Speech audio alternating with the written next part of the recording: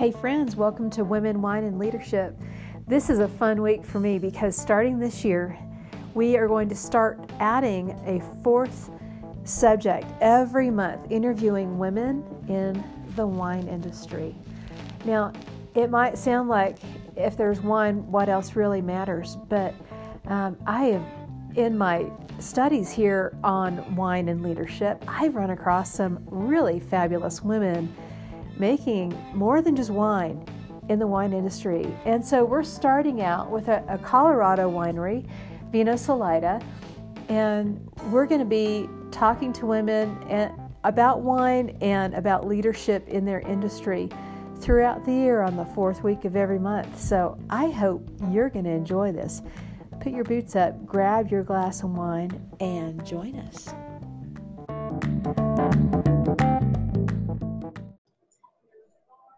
This is a fun interview for me because it's the first time that I am launching the series of women in the wine industry. And the reason that I invited Jessica Shook with Vino Salida Winery is because I was on a road trip from Durango back to Colorado Springs, and I stopped there for a beautiful respite from my long drive and realized what a beautiful place they have. And it's something worth talking about. But we're here to talk about women in work, leadership in the wine industry, and to talk about wine. So I'm going to let Jessica explain a little bit about why she got started in the wine industry. What brought you here, Jessica? Awesome. Well, thank you so much, Donna. I'm so glad you got to stop in and see our place here. Beautiful. I've been working with the winery, Vino Salida, for about 6 years. I was actually born and raised in this area, and after doing some traveling and getting a degree and just moving around a bit, I decided that this place was just really special, and this was the community I wanted to be in as an adult. And so I moved home and started working in the nonprofit sector. I did a lot of administration and fundraising, community organizing work, and I really loved it. I loved working with nonprofits. Everybody has these great missions that just build each other up, create that local economy, make it sustainable to live in such a naturally beautiful place. Yeah. And so when I kind of stumbled across the winery job, it really tied in nicely to my passion for building community and added this really beautiful element of wine to celebrate with at the end of every day. Yeah. So it all tied together, and a lot of my skills in community organizing and fundraising and just administrative stuff really comes in handy for what I do here. And tell us a little bit about your role at Vino Salida. Right, so I'm our sales and marketing director. We're a very small team. We just have 3 full-time staff members, including myself, the winemaker, and our tasting room manager, Jamie. We cover all the bases. We run a pretty high-level business with very little human capital. And so I manage our finances and accounting. I help Jamie a lot with tasting room, merchandising and creating sales and events, and we have a very large wine club that we take really good care of our club members and treat them like family. So that's about it. You're in the tasting room right now. This is why we hear a little bit of conversation in the background, which I think adds to the character of our conversation. Yeah, absolutely. Nice. Yeah, and usually it's a little bit noisier with this group, especially. We have our knitters here today, so they're it's a knitting group. Yes. Well, I think wine goes with knitting. I think it goes with just about anything. But with knitting, you need 2 hands. I don't know how you can pause. I'm still trying to get that down. That's where you get a friend to help with the sipping. There you go. Okay. Sounds good. That's great. So tell us a little bit about this tasting room, because I honestly make that drive up 285 all the time. And I've seen the winery sign with the arrow, and I always say to my husband, "Hey, winery," and he laughs and keeps driving. So I was driving alone. I didn't laugh and keep driving. I said, "Winery." I was actually looking for a coffee shop, and I decided that wine would do. That's right. Good, I good. turned in and I was amazed when I went up the hill. It's really beautiful. And y'all built that pretty recently, right? Yeah, yeah. So we've been in this location for 4 years. We were one of the very first buildings at the end of kind of a little butte in Poncha Springs. Poncha Springs has been a very quiet, small community for a long time, and now that the area is growing more, Poncha Springs is right there with it. And there's lots of new housing development and new businesses popping up, which has been really fun to see because we were sort of the center of that, and watching it grow around us is pretty cool. Yeah. But we're right at the crossroads. Poncha Springs sits at the intersection with Highway 50 and 285, and so we do see a lot of traffic going by every day. Yeah. And are really stoked when people see us as a little oasis to stop and rest and enjoy the views. We're at the end of the road, so our views are just spectacular, looking at the Collegiates to the north and the Sangres to the south.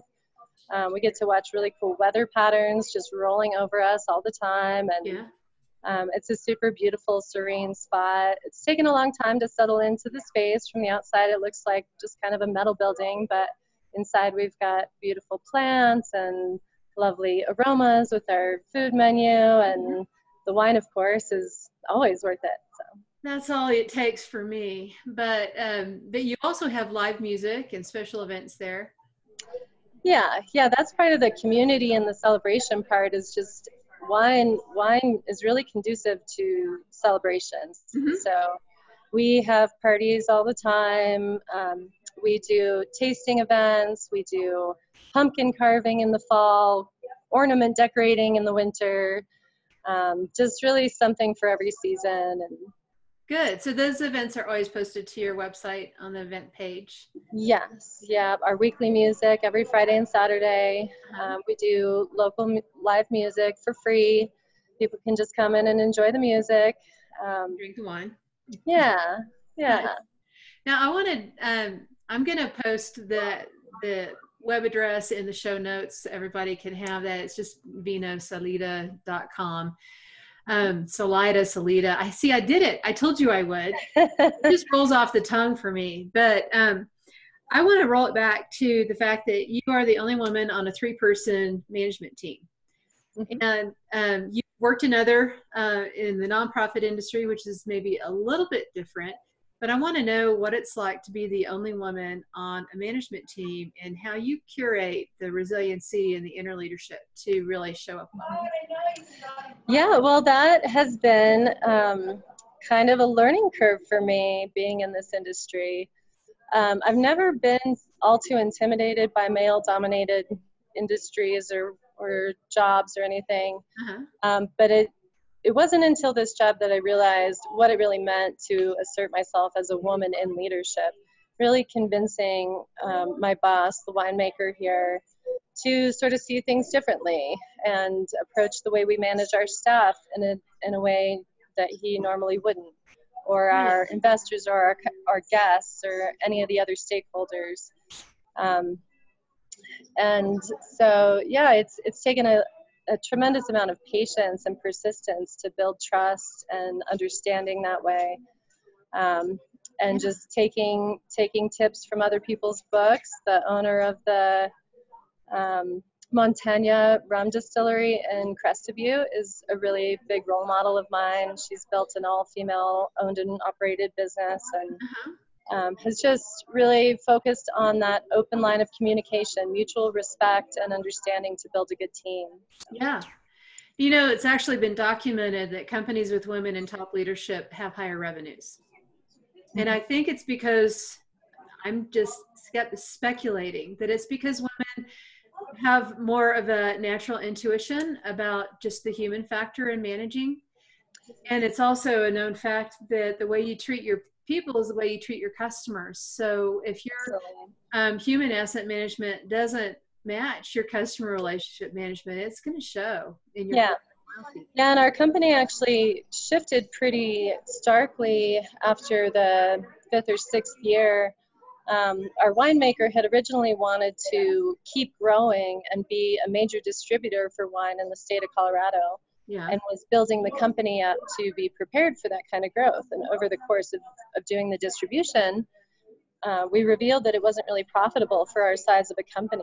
Yeah. And it took me several years to convince him that that was not the direction that we should be going, and that our tasting room, our place that we had built, our relationship with our guests and our staff was really the thing that was special, and that's what we needed to keep our focus on, not overinvest, stay small and quality, and just really take care of ourselves.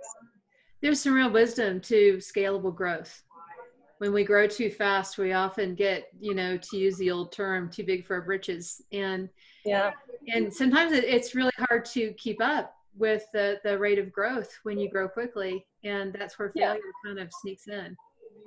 Yeah. One thing that I think is unique about your winery is that you buy grapes in Colorado. Is that a point of pride for Vino Salida? Absolutely. That's definitely part of our mission is connecting back to that agricultural community. These grape growers up on the Front Range, all there in Palisade, a couple in Paonia as well. They're pretty revolutionary in terms of agriculture. Yeah.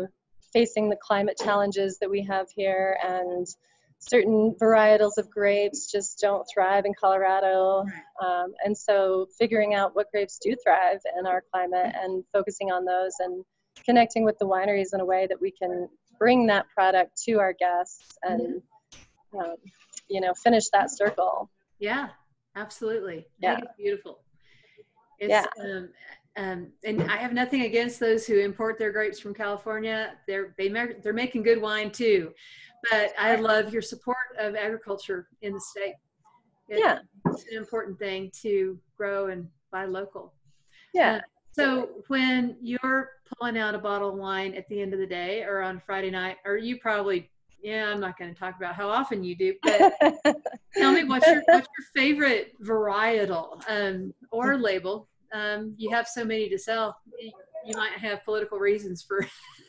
Sure, yeah. Well, we run into this problem often where it's like picking your favorite child when customers ask you what's your favorite wine here. Well, I know, but the litmus test is when it's only you in the room and you have all these bottles to choose from. Which one do you pick? Sure. Well, my go-to is our Vino Rosso di Salida. Either way.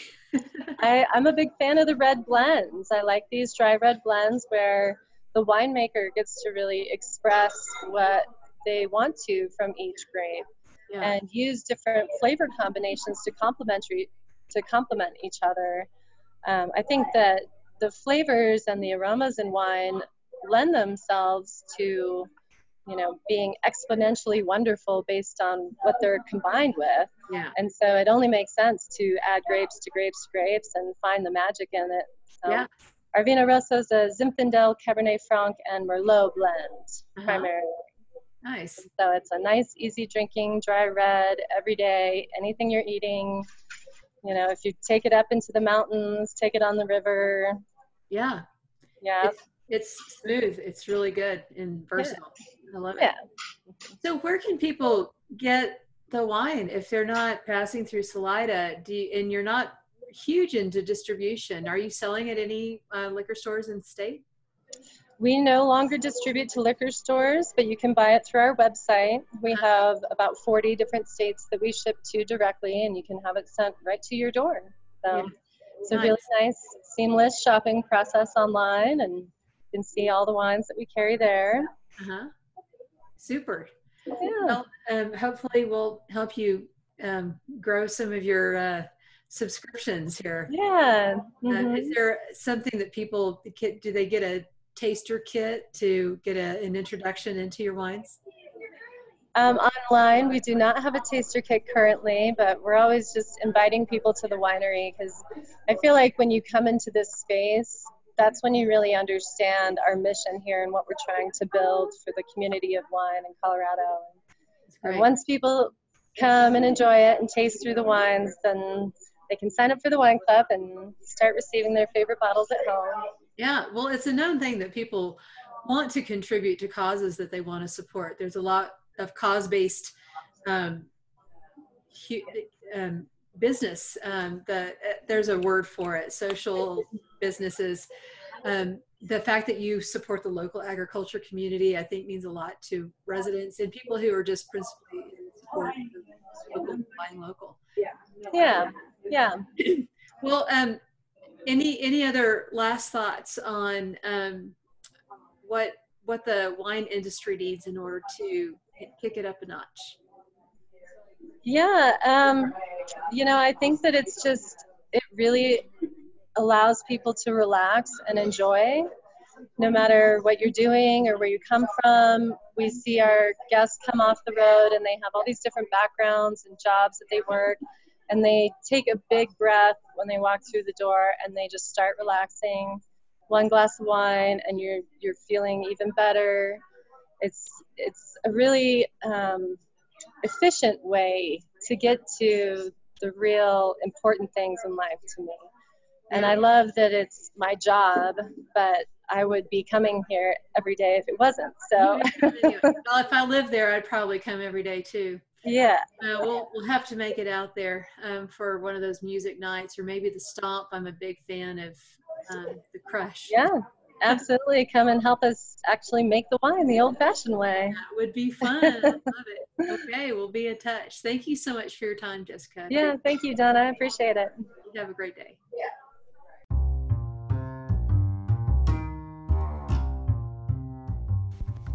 Welcome to Season 2 of Women, Wine, and Leadership. This year we're kicking it up a notch with a rotation of fabulous interviews.